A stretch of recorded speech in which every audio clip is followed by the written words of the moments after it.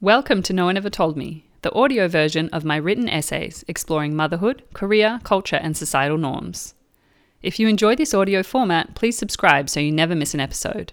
Or if you'd prefer to read at your leisure, head over to noonevertoldme.substack.com. And now to the episode.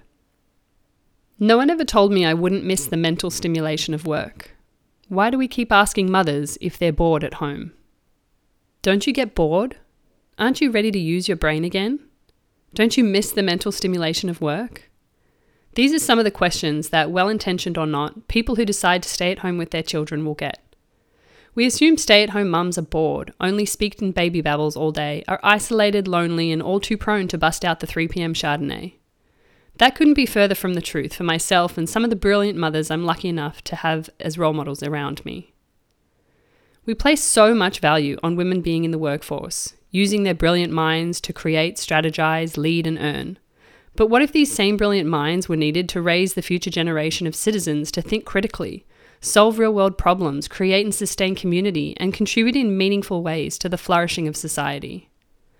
What if it wasn't a waste to see these brilliant minds at 1 p.m. on a Wednesday afternoon collecting bugs with their kids in a park? What if these brilliant minds weren't bored at all, but fulfilling a deep biological need that felt purposeful and stimulating on not only an intellectual, but a spiritual and an emotional level also? I'm aware that this may sound like the glossy Instagram version of the life of a full-time mum. And even as I write these words, I have to remind myself to continue to put in effort to find stimulation and meaning in my day-to-day life as the primary carer for our family. But that's just it. It takes effort to feel mentally stimulated in motherhood. It takes effort to connect with other mothers in the community who may be on a similar path.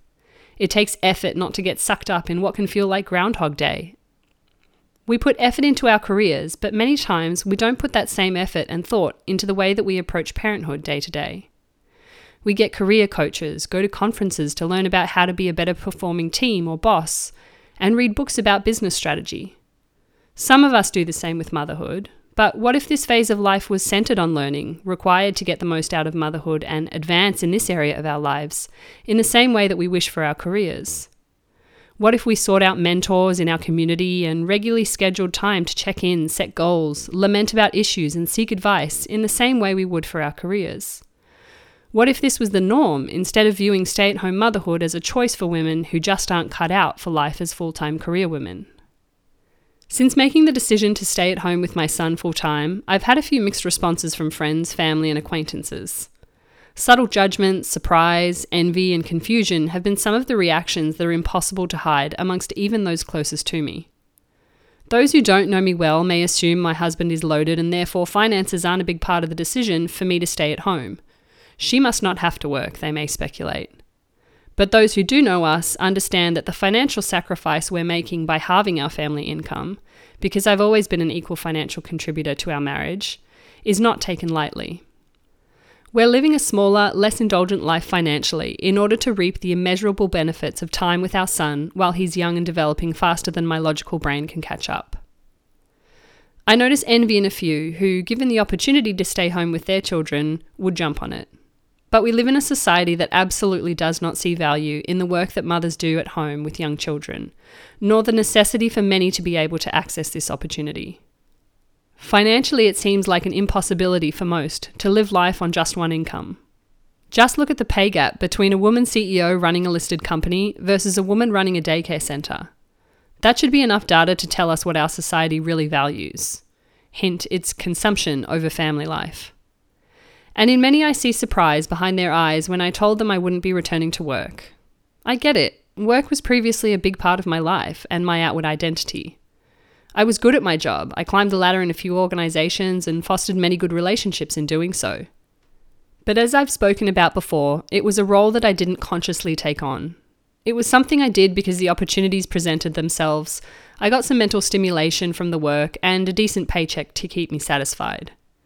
So it would be easy to put me in the box of career woman and assume that I would be rushing back to my pre-baby identity. I even did that myself. But luckily, motherhood has opened up the door for me to become the version of myself I always was meant to be. So when I hear questions about whether or not I'm stimulated at home, I respond with, of course I am. There is nothing more interesting than watching the life and development of a tiny human expand every minute of every day. It's remarkable. The first time they learn to wave when you say goodbye, not because they're mimicking an action, but because contextually they now have an understanding that those words mean we wave, is beyond fascinating. Watching the personality of a 12-month-old shine through in different situations, surprising you in some and making you smile at the familiarity in others, is such an intriguing part of motherhood. And it's easy to miss, far too easy. I have moments when I'm not present, and I'm not perfect at reminding myself to soak in all the small and big changes that happen. But I will never take for granted how much I can learn about human development and human nature just by caring for a child. Something that I haven't had to pay to learn about, haven't had to climb my way up a ladder to experience. Something I haven't had to network with the right people to have the opportunity to do. It's a gift that has quite miraculously been handed to me, dropped in my lap or my womb, by the grace of God, the universe, or whomever you believe in. And it's something I will never feel bored by. Am I repeating myself when I carry on about the joys of motherhood and how we should value it just as we do our careers? Do I sound unrealistic, living in a fantasy land where being a mother is like watching butterflies, daisies, and rainbows blossom all day? Maybe. But amongst all the information and voices out there about how grueling and hard motherhood is, I can't help but think that adding a regular stream of opinion about the beauty of it may just help those who are fearing for the worst in the lead up to having kids, or making a decision not to because of how hard it sounds. So the next time you ask me if I miss the mental stimulation of work, I will give a little chuckle as I think about the days when I twirled in my office chair at 3 p.m. because I was bored of the strategy slide I had to write for the board presentation. I will give a silent prayer for not having to sit through a town hall where every single corporate buzzword was used to cover up the fact that we didn't hit targets this quarter. I will send a thank you to the women who paved the way for us to have the opportunity to partake in all of these work-related rituals, and I will respectfully decline for now. The reality for me is that life as a mother is infused with growth opportunities I never knew were available to me. Connections to community I previously would have dismissed, and an opportunity to realign myself to what my true purpose is. If that for now is just motherhood, then go me. And if that changes in the future, well, you'll read or hear about it here. No one ever told me life as a full-time mother would be anything but boring. Thanks for listening to this episode of No One Ever Told Me. If you enjoy this content, please subscribe to this podcast on Spotify, share with someone you think may benefit from listening, and head over to nooneevertoldme.substack.com for all original written essays.